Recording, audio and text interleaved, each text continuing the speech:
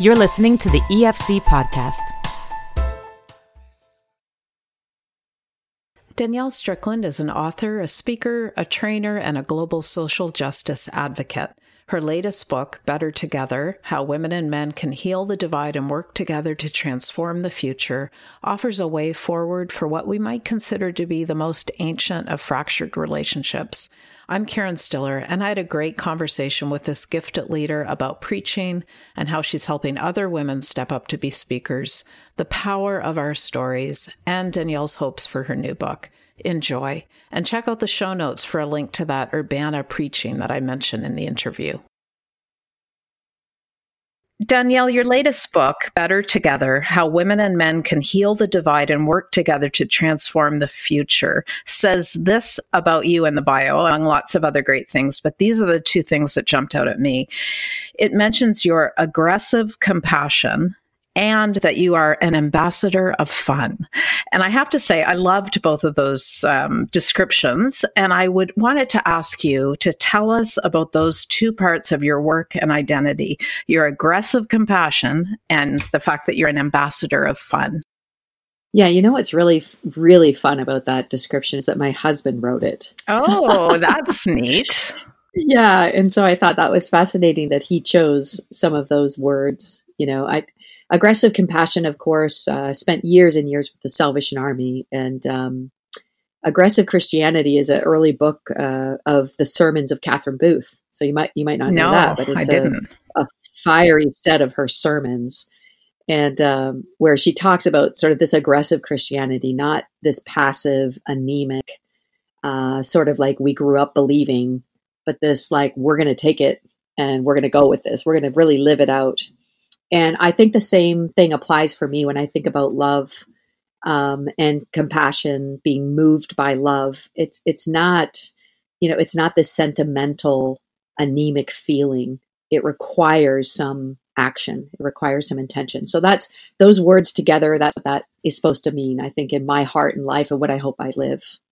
Ambassador of fun. I'm a 7 on the Enneagram. Okay. And I'm actually right down the line. I'm half 7 and half 8, believe it or not. So I can get things done, but I really want to have fun doing them. And so that's just my natural inclination, is just to have a good time and to enjoy life and be filled with joy. So my youngest son, just the other day, he said to my husband said to him, "What are you going to do, when you, in a couple hours or whatever?" And my youngest son's name is Moses. And he said, "Oh, just wait till mom gets home. We're going to party." Oh, that's wonderful. Yeah. So I just think I'm built towards having some fun and hey. Yeah, no, that's beautiful. And I love that your husband wrote those words. That's pretty special. So I heard you at Urbana 2018, and you can preach. I mean, holy, you are an amazing preacher. So, I will say that I double checked this. The video of you preaching at Urbana is online, so people can go check that out. I'd like to know what it's like for you to preach, if I can ask that kind of odd question, because to me, being there in person, and I was in the first few rows, you seem to be really enjoying it. And so maybe that's part of the ambassador of fun part. But I'd just love to know how you feel when you preach, and also what the role of preaching is today in the church, according to you.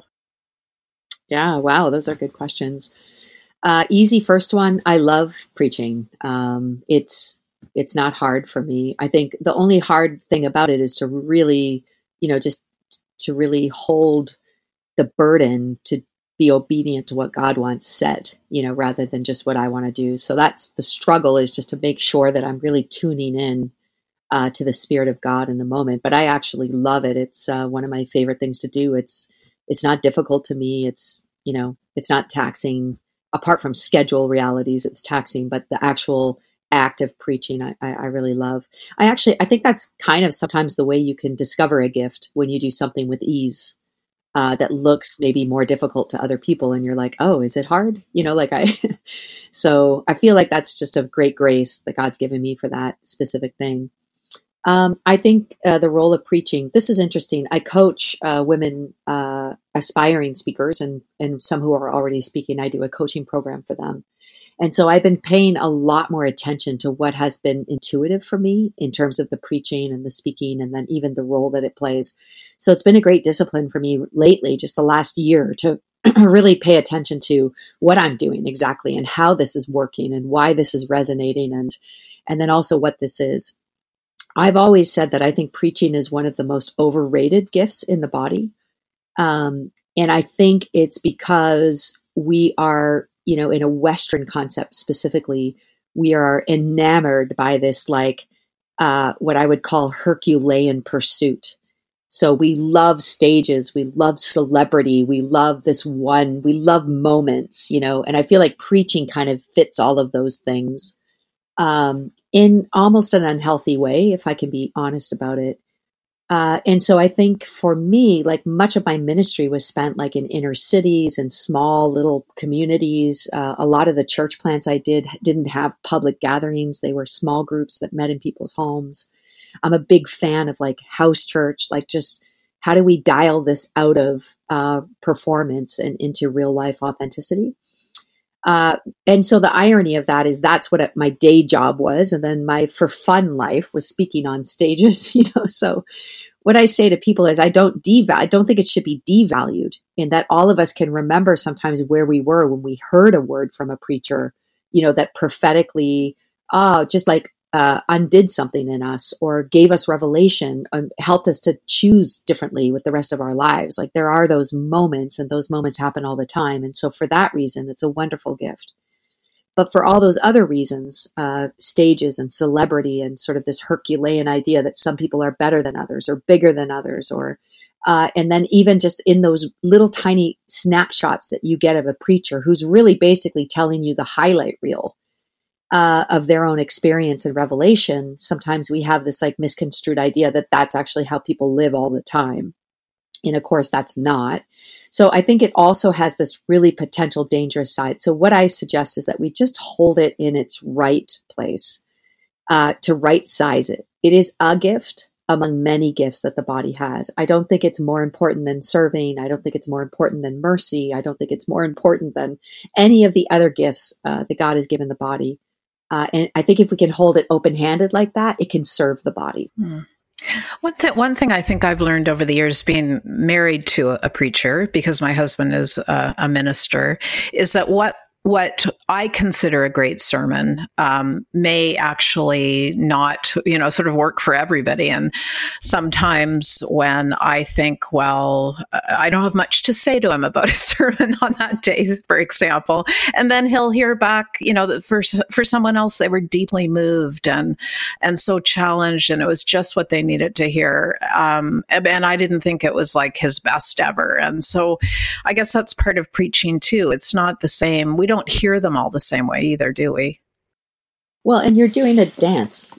You're dancing with the Spirit of God, so what some of it is you and some of it is God, and ultimately it's this beautiful jangled mess of that both coming out. And the Spirit, of course, we know the Word of God, the Spirit of God just does whatever the Spirit wants to do in our weakness, in our brokenness, in our strengths.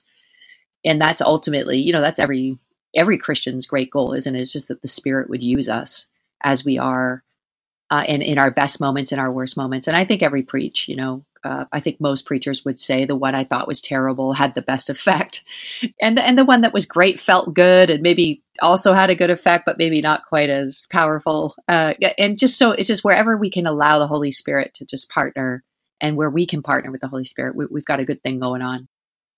Tell us about the Women Speakers Collective that you've started. You mentioned it a couple minutes ago. I would love for people to know just exactly what that is and what happens, and also why you started it. Yeah, so a couple things. One, I was a little tired of being the exception to the rule at main conferences for both women and men, or leadership conferences. I felt like I was often, if not the only, one of the only female voices represented. And so I asked, the conference organizers and church leaders, and just said, like, where are the other women? And, there was a whole bunch of answers. We don't know. We can't find them. Could you help us? We ask them and they won't come. Just this range. And I realized there was a disconnect between really great female communicators and main kind of stages and platforms. And so I wondered if, I tried a few strategies. I tried guilt. I tried shame. I tried, and I felt like God finally said to me, Danielle, maybe you could just try helping. So the Women Speaker Collective really was a desire to help the situation, to change the equity of platforms, particularly in Christian conferences around the world.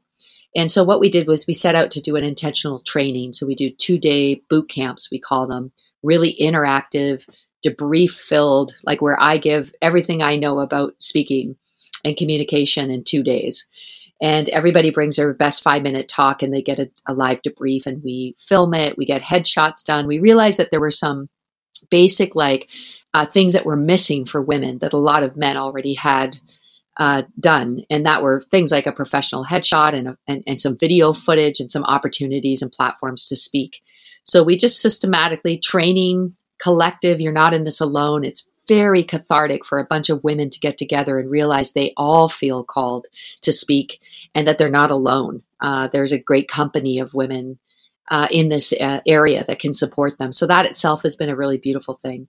And then I think just some real intentional training, and then just checking off some of those basic boxes so that people know you're available, you're offering to serve with that capacity. And then we've created a profile. So we have a Canadian profile, we have an American profile, we're working on a UK profile of female voices that we endorse and sort of say, these are up and coming, beautiful voices of truth for your conference. And we make them available to conferences all across everywhere. Well, and have you seen some uptake with that? Have women been invited to speak based on that? Yeah, we have seen some uptake. It takes a little while, I think, for the system to work. And then we really need to work on actual agency, like getting somebody that's a little bit more aggressive in that space. Right now, it's a little passive, like here they are. And then, of course, everything I turn down, they'll get a link to that site to say, here's 10 other speakers that I recommend in my place that are fantastic. So you're just working on strategies to get people's names and voices out there.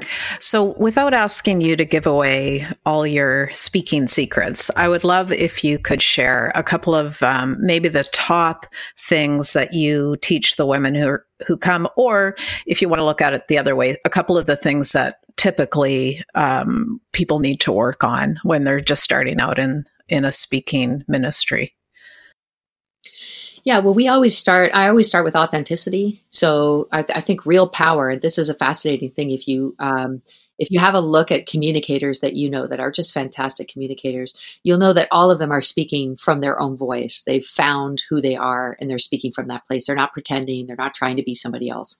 So authenticity has its own power. Of course, in the scripture, it's the truth will set you free. So this idea of owning your voice and finding your voice. So that's a big thing, especially with people like women who've been told they're not supposed to be something and they're supposed to be something else and all kinds of things like that. So we work on the first half of the boot camp is about authenticity, finding your voice and communicating from that place. I call that true humility, which is agreeing with God about who you are. When you can get there, any leader can get there, no matter what you're doing. When you get there and you lead or you speak or you use your gift from that spot, there's a lot that can happen in that. And then you stop. You don't have to prove or please anybody. You can actually just start serving. So that's a big part. And then I would say communication, basically two major parts of really effective communicators. One is content and the other is delivery. So we spend half the time talking about content and how to get rich in content and full in content. And mostly just the secret to that, I think, is living a curious life. And then also doing the work. Like there's just no shortcut to really good content. You just have to be curious and then pull on the thread and keep looking for deep and deeper and deeper ways of getting to truth.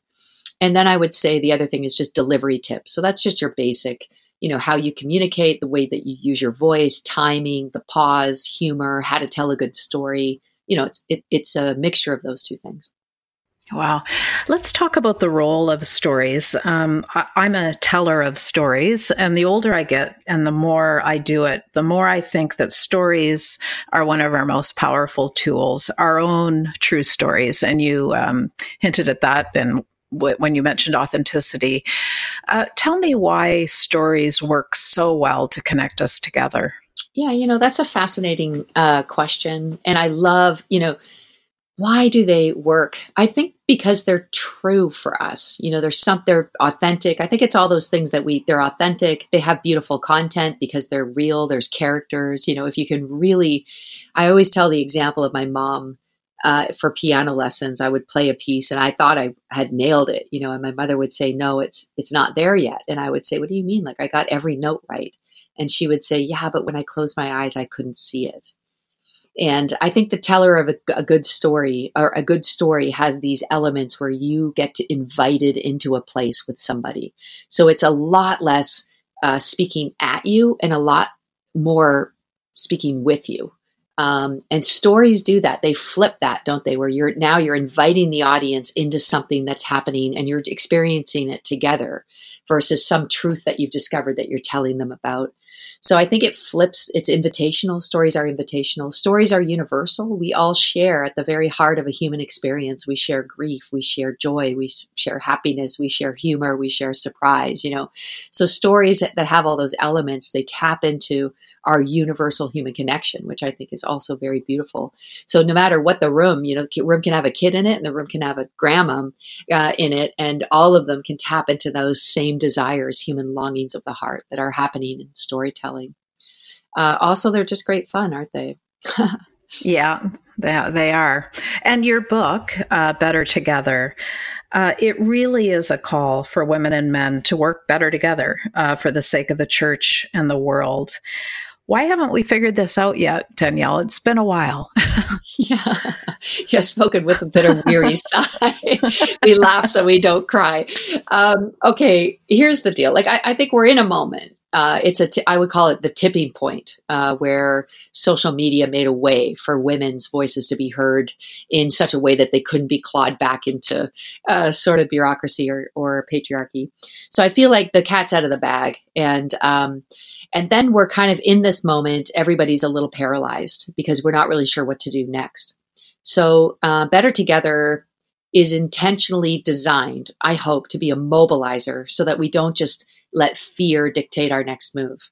And we're not paralyzed with indecision and we're like, just stuck in this kind of politically correct mode where we don't do anything at all for fear of doing the wrong thing.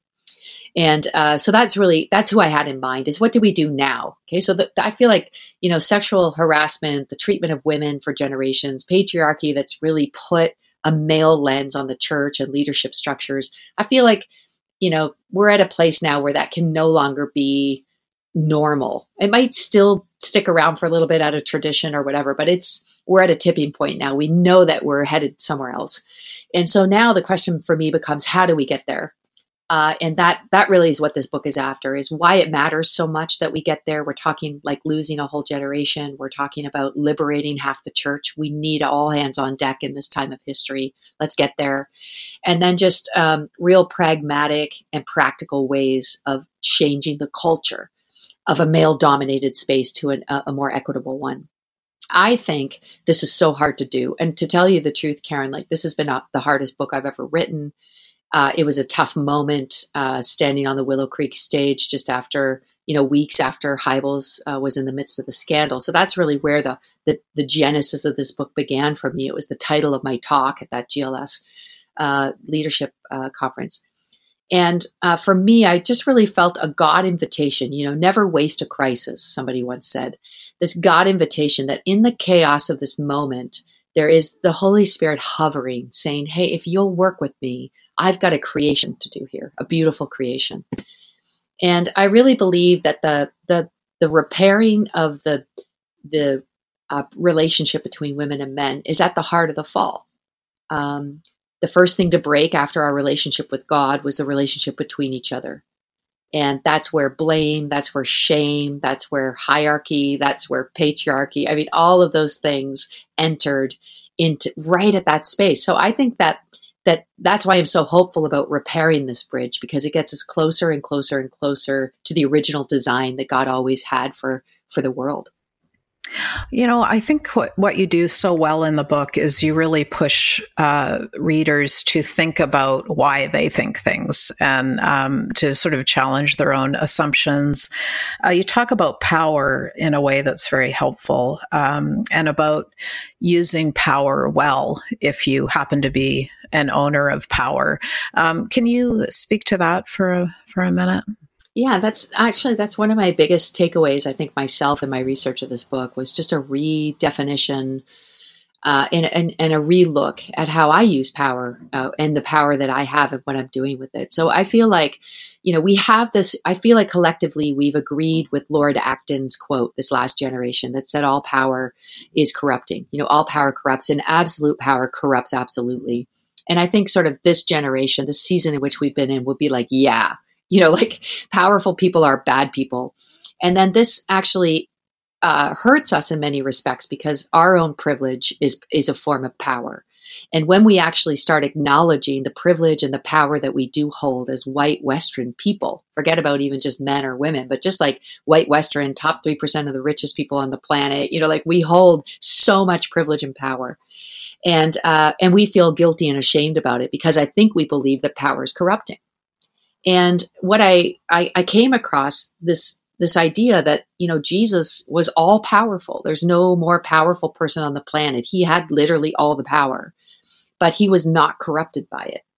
So what is it that Jesus was doing? And what is it about power that Jesus understood that kept him from being corrupted by power? And not only kept him from being corrupted, but made his power something that he actually used to empower other people. And so I kind of came up with what I think are three corrupting views of power. You're corrupted by power if you think it's yours. So this idea that you're a steward of something. So all power is a gift from God. You're corrupted by power if you think it's limited. This is that scarcity idea of power, that I take it and you can't have it because there's not enough for both of us to have power. Jesus understood that wasn't true. It was unlimited power, especially kingdom version of power, is an unlimited source. So how would it change the way you think about power if you knew, first of all, it wasn't yours, and second of all, it was unlimited? You couldn't run out of this thing. And then I think the third corrupting view of power is that it's about control. And Jesus, again, now helping us through his example to understand that it's about the empowering of other people, or the unloosening, literally undoing the works of the enemy. It's about freeing people.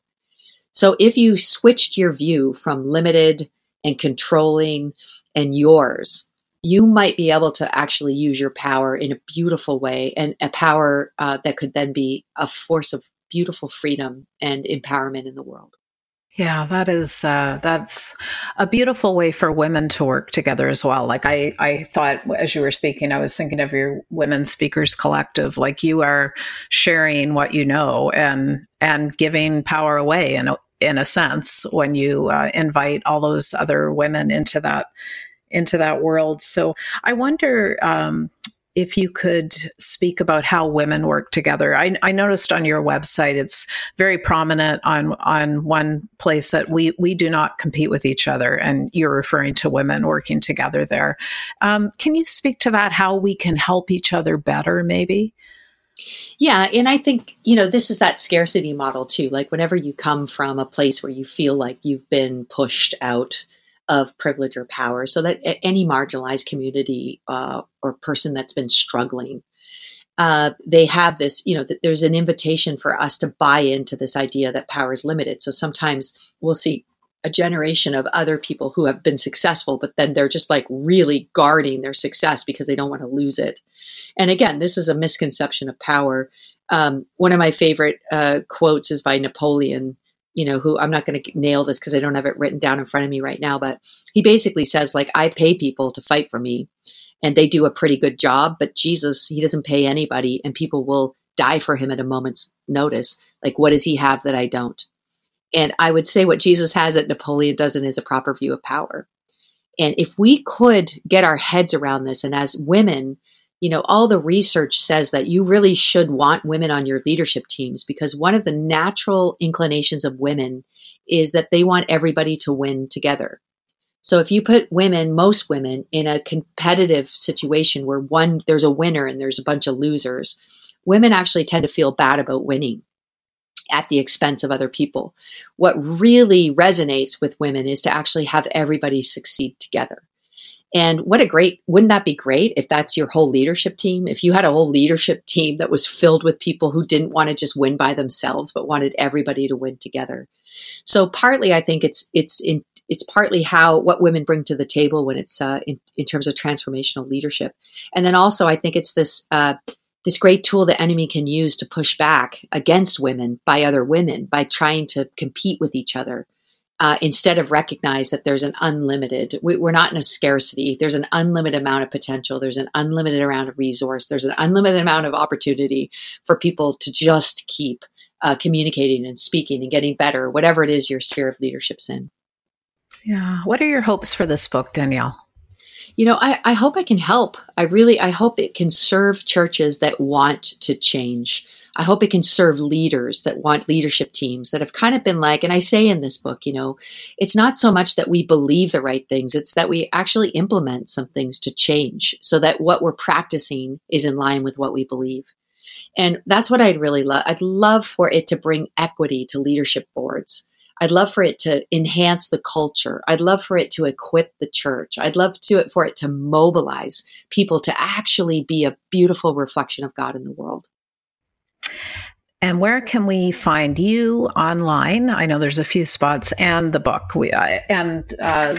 I'll just read the whole title again. Better Together, How Women and Men Can Heal the Divide and Work Together to Transform the Future. So tell us where best to find you and the book. Yeah, so DanielleStrickland.com. You can find links to everything if something piqued your interest. All my stuff is on that site. You can find a link to the book there as well, or you could just Google Better Together, Danielle Strickland, and you'll get it wherever books are sold. There's also a video curriculum for groups. So if you want to go through it with a leadership team or your whole church or things like that, that's there to serve you for that purpose. And I'm podcasting. Danielle J. Strickland is my podcast.